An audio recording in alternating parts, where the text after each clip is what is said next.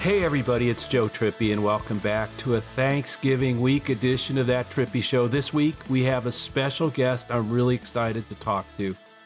My friend John Della Volpe, Director of Polling at Harvard's Institute of Politics and author of Fight, How Generation Z is Channeling Their Fear and Passion to Save America. He wrote an article this week in the New York Times, Republicans Fear the Young. And I knew I wanted to have him on the show to talk about that. John, welcome. It's great to be with you, Trippy. Thanks so much for having me. Happy Thanksgiving.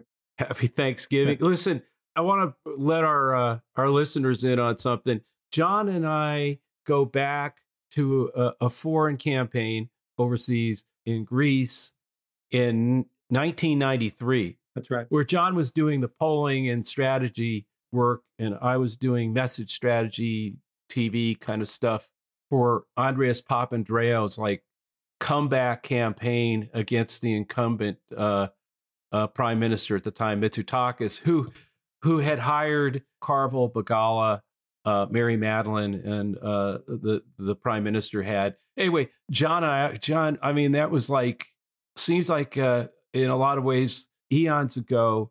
But man, that was one of the greatest victories. I mean, I think that I've experienced in politics to win that one with you. And we go back that far, folks. So anyway, I just wanted to let you in on that and then get to this really important piece, I think, that John wrote. Alex, where do you want to get started? I want to ask both of you, because you guys go way back with kind of this idea that, and I think this will frame our discussion really well. John, we'll get into your article. We'll get into how you thought kind of Gen Z showed up this year and what it all means. But you guys are both the type of people that when given the chance to either follow a mold or break it and kind of start over, you break it. And you find new ways to win. You find new tactics. You invent things. So in the lens of 2022, is there anything where you guys thought, both of you thought, whoa, this is a break the mold moment that could change things long term? Any kind of sparks that you saw? That's my first question. Alex, I mean, I think that's one thing that's kind of drawn me to Joe over now 30 years, Joe, right? Is just the failure to recognize and to automatically believe in traditional conventional wisdom, right? All the way back to being undercover as we were actually, right? In Athens, Greece, right? So they didn't know that American consultants were engaged in that. And that's been kind of a through line, I think, Joe, of your career. And myself, not ever focused my business primarily in Washington, D.C., being based up here in Massachusetts, I think has enabled me to try to see politics through kind of the different lens generally, but specifically over the last couple of decades through the lens of younger Americans. And when I started the Harvard Project back in 2000, there was no such thing in American politics as a generation gap. There was a gender gap, there was a race and ethnicity gap, but the generation gap didn't exist. So the ability to track both the millennial generation and now Gen Z well over 100,000 interviews, having that perspective, part one, not buying into the traditional conventional wisdom, part two, and then seeing things during this cycle beyond even young people that made me question the wisdom of looking at this cycle through the traditional lens. For example, despite the fact that we had land war in Europe, despite the fact rising gas prices, inflation, supermarket shootings, school shootings, et cetera, the horse race, the NBC horse race from a year ago October to a year ago this October changed by 1 point over the course of 1 year, right? Yeah. So to me, that felt like, this was going to be outside. There were other factors in play, specifically Trump and Trumpism and MAGA and young people that could have a larger than expected impact on what happened a couple of weeks ago. So, John, let me one thing though, and I don't think this is conventional wisdom. It's just I want to probe something that I think is maybe an echo that's going on from the past. I remember. I mean, that's part of it's looking outside of Washington and all that, but it's also the experience of being around since the late 70s doing this. for me. And what I remember, about the Reagan Revolution in in the early 80s, was how it somehow attracted young people at the time. I mean, people started registering Republican, in those younger age groups. And, I don't think it's necessarily the same anymore that when that you're loyal to that party for the rest of your life if you register early like that. But I do think that Democrats lost a lot of that generation at the time to that period where Reagan was attractive and got people to move away from the Democratic Party and join Republicans at a younger age. And what I'm wondering now is, and by the way, there was sort of a generation gap back then. I mean, for a little bit of a time, I remember younger voters, they were voting more Republican, although a lot of people were at the time, but that's my point. They got engaged and stayed there. I really wonder whether what's going on now, and by the way, and I know, and we'll talk about this, the Democrats have to work for this and make it happen. But I do think that the Republicans are on the verge of losing this generation forever. I mean, like not that they'll be Democrats for the rest of their life because that's where they leaned, in this election, but that they know what party they're not for. And I wanted to get your take on that. Is that a possibility that as this generation in their first votes as adulthood come into this the MAGA, seeing what the hell how crazy these people are, particularly on a generation that cares more about other people's rights as well as it cares about their own personal right. They care about other people. I just want to get your take on all that. Yeah, I think a couple of points. One is I think you're exactly right about the young people, the Gen Xers, really, right, who came of age and younger boomers during the Reagan Revolution. They have been the swing vote, relatively small, but the swing vote, less Republican than older baby boomers. They're tending right now, but they've essentially held on to those values, since they came of age during Reagan. And I think the exact same thing is happening with both millennials and Gen Z. Like collectively, millennials and Gen Z will represent 40% of the electorate in 2024. They were nearly that large in the 2020 election. And I think that the National Republican Party hasn't made an honest attempt to speak to engage with now two generations of voters, arguably since George Bush, where he won 45% of the youth vote against Kerry in 2004. And every single day, we see an older, more conservative, whiter member of the electorate aging out, passing away, to being replaced by a young, more progressive in their values, young person whose values align with the current version of the Democratic Party. And to me, I think even over the last couple of weeks, rather than Republicans listening and trying to engage, they seem to be ignoring or mocking the stress points and the anxieties and the values of what makes young people so focused on participating in politics today. So it's kind of like, and you probably saw this too, but in the last couple of weeks, one of the reactions that national Republicans had to some really shocking or stunning, I should say, youth vote numbers was, what if we just raised the voting age, 21, 25, whatever it was. And it was kind of met with some, obviously a lot of scorn nationally, but I think people need to realize there's always been this kind of power is slipping away just demographically, both in terms of losing white voters, having more diversity in the electorate, also age diversity. And the party in the last 10 years has just kind of viciously tried to hold on to this power.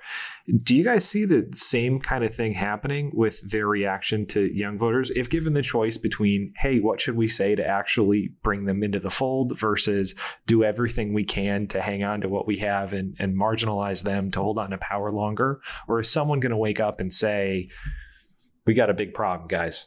Listen, right. What's happened over the last 3-4 cycles since Gen Z, 2018 changed so many things.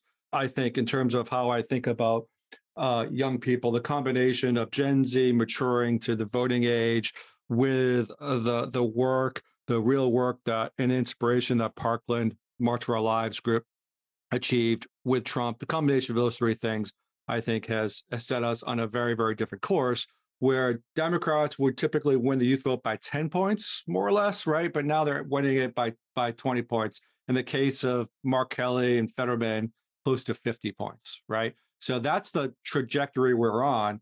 And if it continues to be like that, with two generations accounted for 40% of the electorate, far greater than baby boomers in the next cycle, I think the current version of the Republican Party will be regionalized at best, at best. And what's interesting, I think, about this conversation is the first time I actually testified, I guess the only time probably, in front of a congressional committee was actually at the request of one of my former students, Elise Stefanik, when she was a new member working with a Republican policy committee, interested in understand future of young voters. In those days, I don't remember exactly what year it was, but certainly many years ago, before the Trump era, there seemed to be a real thirst among moderate Republicans to understand the millennial electorate, understand their values, and try to not just listen to folks like myself, but folks from kind of across the spectrum of disciplines to try to engage with them. And that obviously does not seem to be a priority right now for most of the Republican Party that I'm familiar with. Well, I mean, part of that problem, though, is that it's the same problem they have with Trump. If they toss off Trump's MAGA supporters and try to move against that and moderate, I guess, be the rhinos that are what they would call rhinos. Those voters aren't going to be there for them. And at the same time, if they try to to moderate, I mean, it's just I guess what I'm trying to say here is how you can't be trying to a generation that cares about other people as much as these do, that has been really in a completely different way indoctrinated, or not indoctrinated, but been impacted, so horrendously by gun violence, and get to that. How do you can't be the AR-15 champion party and somehow appeal to this generation. I mean, and not just that, but on the rights of women, on the homophobia, the racism, that they have to appeal to keep those base voters energized, which is the only way they've held on as long as they have, and presented such a danger to the country's democracy. But I just don't see how they bridge that. I mean, do you? I mean, is there any trends that would show that they? I mean, I understand Democrats could screw up and not address some of these these issues in a way that matters. But I don't see how Republicans get there from here. No, because it starts, the way I think about it, it starts with values, right? It, beyond partisanship, beyond which party, right. It starts around values. And there seems to be a just major kind of misalignment on the values of young Americans, specific, even young Republicans, by the way, right, have a very different set of values than their parents and their grandparents, right, on a host of issues. But Joe, it starts with just, thinking about Thanksgiving, like talking to your kids, listening to the other members within your community. And when you ask the question, and I've asked it dozens of times, what doesn't our generation, older people, understand about your generation, Gen Z? More often than not, I hear responses like the woman from Ohio State that I spoke to a few years ago. She said, the way in which your generation thinks about paying bills, taxes, a stock market, like the seriousness that you attach to those issues, that's the way we think about living and dying every single day. Specifically, every single day we walk into a classroom, an auditorium, or store. That's the weight that we're carrying. And unless we're able to take a step back from our politics and actually engage in conversations like that, Republicans won't have a chance, I don't think, to win enough votes to make them competitive on a national basis, period. Alexa, create a radical ad for my campaign. Okay, let me write you a sensationally unoriginal ad.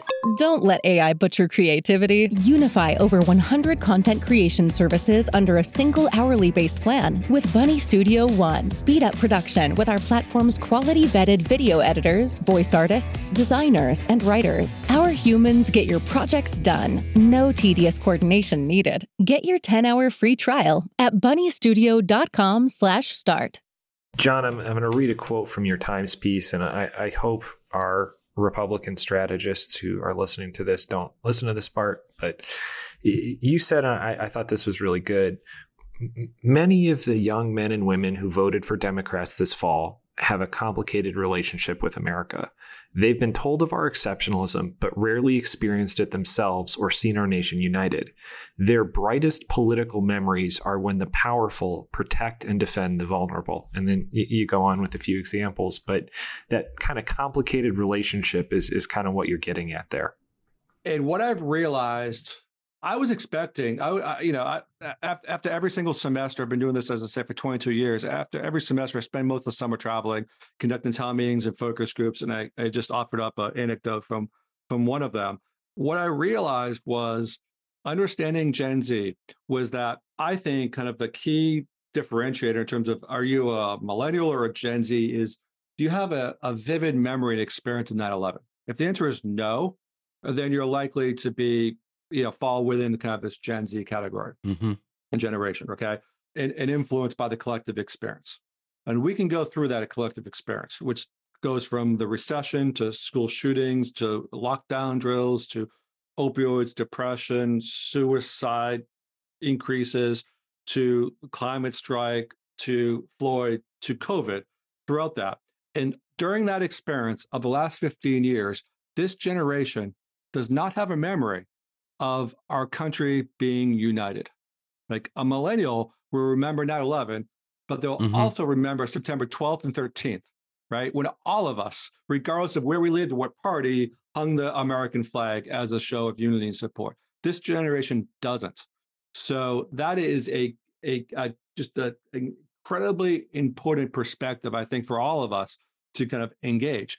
And when I ask them in focus groups, what's the time when you were most proud to be an American? It's a really challenging question.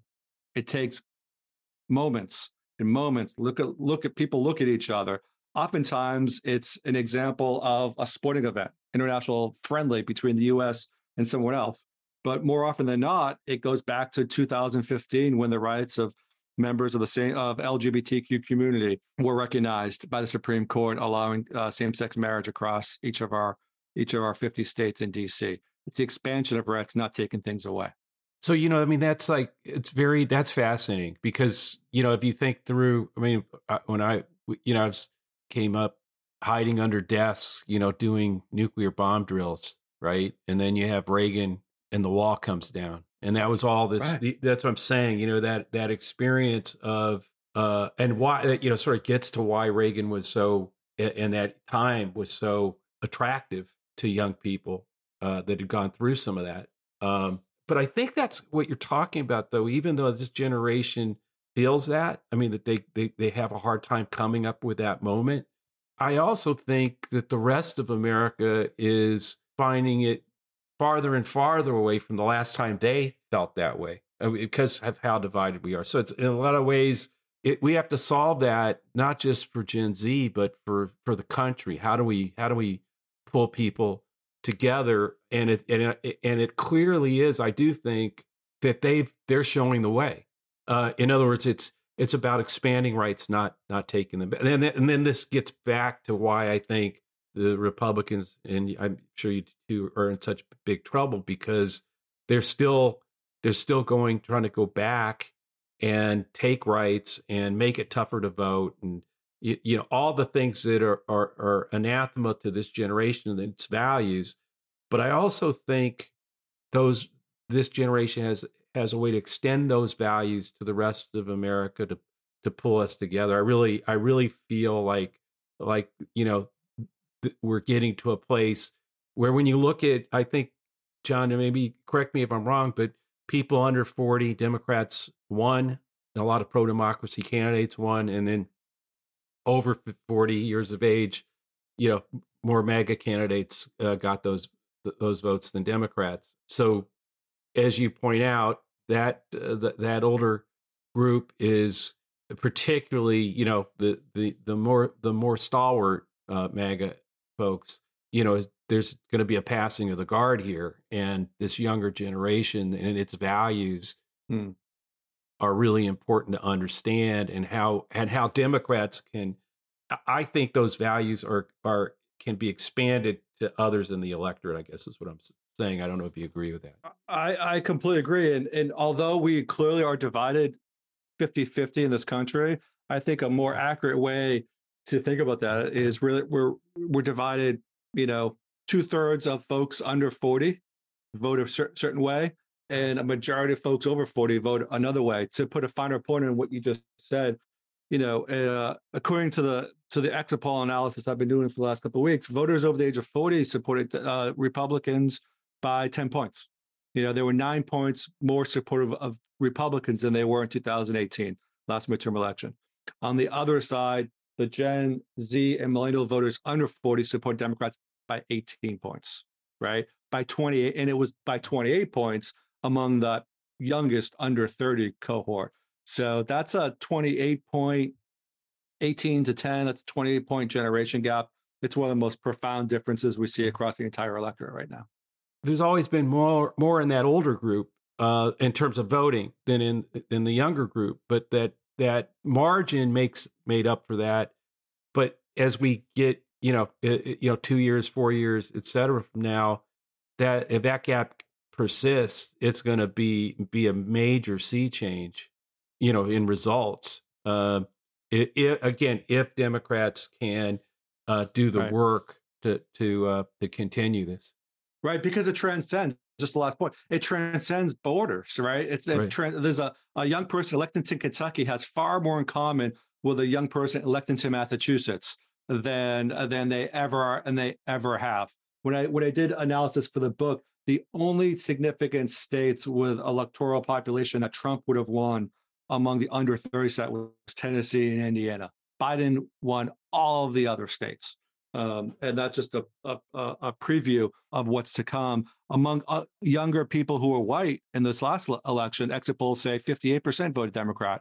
A majority of younger people who are white without a college education voted Democrat, according to the exit polls a few weeks ago. So, guys, and we're running short on time, but I wanted to get to one more macro question for both of you, which is, how do Democrats keep this momentum up and make sure this wasn't just a reaction to some of these big events, John, that you mentioned the last couple of years? I mean, you see this kind of in a shift in House leadership, where it looks like it's going to be Hakeem Jeffries, obviously getting a lot younger. But, the majority of Democratic leadership is still just as old as on the Republican side. Joe Biden's our oldest president ever, now I think at 80. So what does that look like in terms of what Democrats need to do to kind of continue both upping their margins, keeping people engaged, and also keeping these people that voted for them in record numbers this year?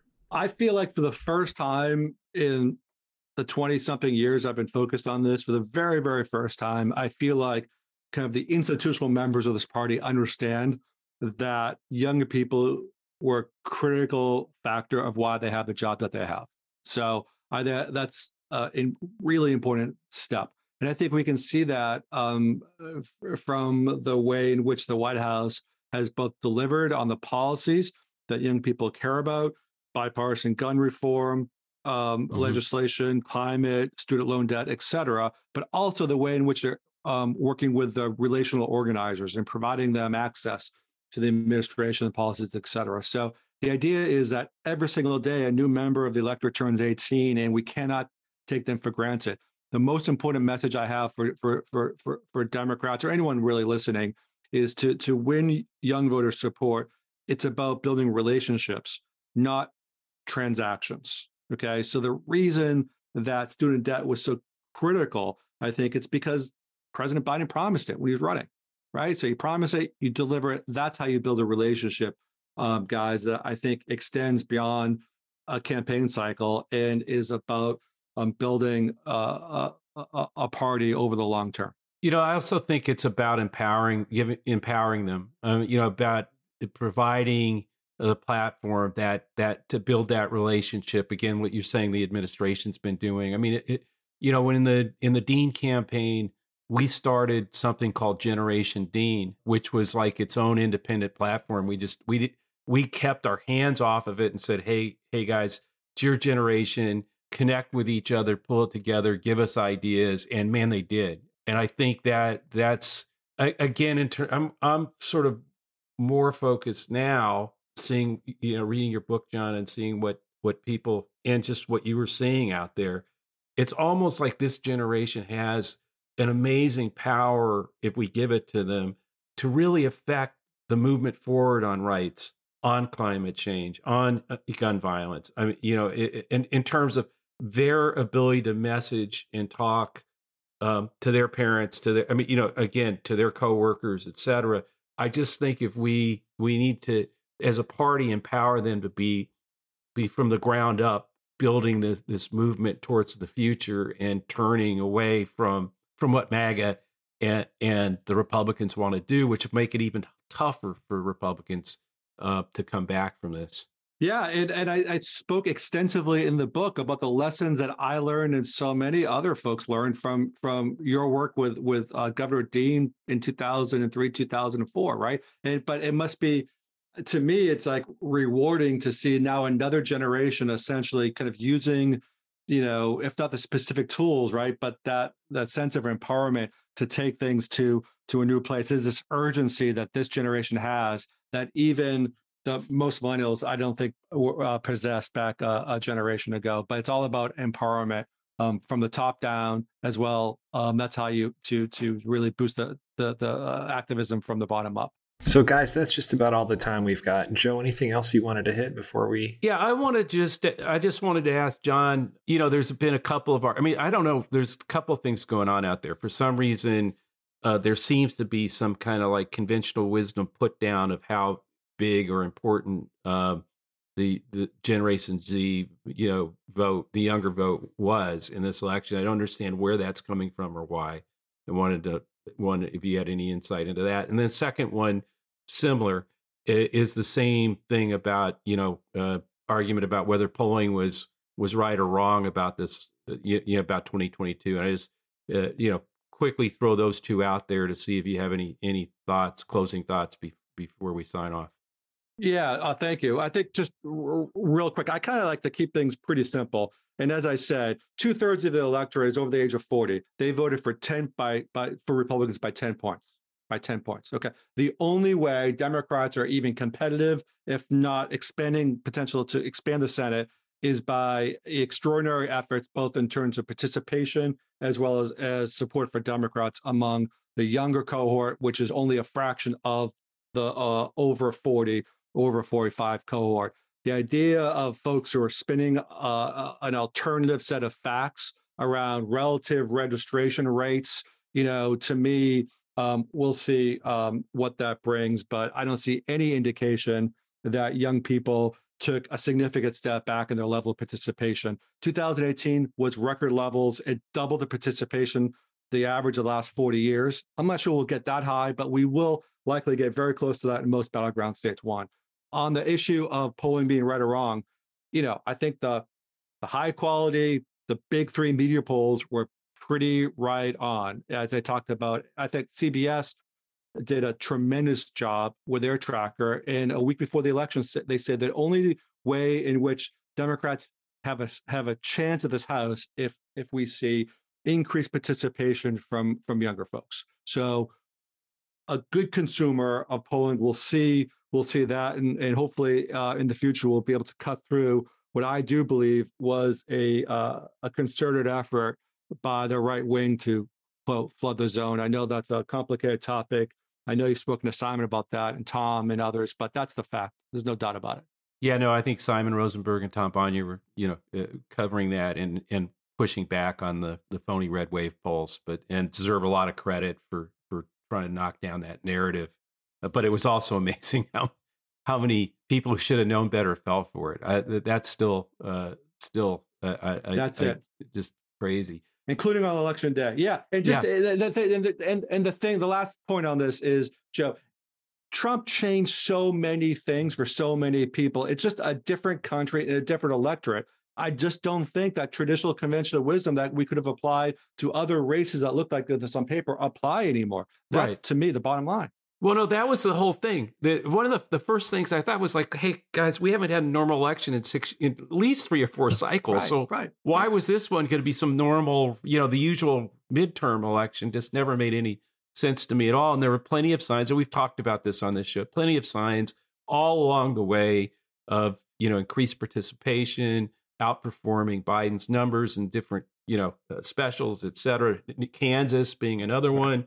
Increased registrations of women. I mean, just all kinds of things that should have said, hey, stop with the red wave, flag waving here. Listen, John, thanks so much. I mean, I again, going back to 93, when we were basically told if anybody found out that we were working there, we'd be fired. So it was like, I still have like so many great memories of that campaign. And we don't talk about it much because of that, but it was a great win, and John was instrumental and has been throughout the 30 or so years since, more than that probably, that I've known him. But somebody I go to understand what's happening when he's looking at polls and focus groups. And this generation, there's no one better. We're going to put in our show notes the article that John just was in the New York Times, and a link to the book. If you haven't read either, you should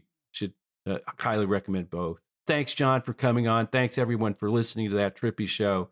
And I hope everyone had a great Thanksgiving when you hear this. John, where can listeners find you on social and find your work? Yeah, thanks. On social, at Dellavolpe, DELLAVOLPE. On Twitter, Instagram, everywhere, it's at Dellavolpe. And all the Harvard IOP polling is online at iop.harvard.edu. And it posts a lot of work from the business at socialsphere.com. So it's great to see you, and I really appreciate the opportunity. Yeah, no, thanks. Thank you for all the work you're doing, and keep us on this. And we'll have you back, I'm sure, several times between now and 2024. Just a reminder before you go, this podcast is now part of Resolute Square, which is a new force in the fight against autocracy and the Fox News media machine. If you listen to this podcast, you've heard Joe talk about the need for it and why we're building it. Don't forget, go check it out, sign up. It's at resolutesquare.com/trippy. You can find out everything you need to know, who's going to be part of it. It's Joe, Reed, Rick, Stu, and the Lincoln Project guys. A bunch of really cool contributors, a couple big announcements this week. So don't forget, check it out. That's resolutesquare.com/trippy. Thanks, everybody. Enjoy the rest of the holiday weekend. We'll be back next week.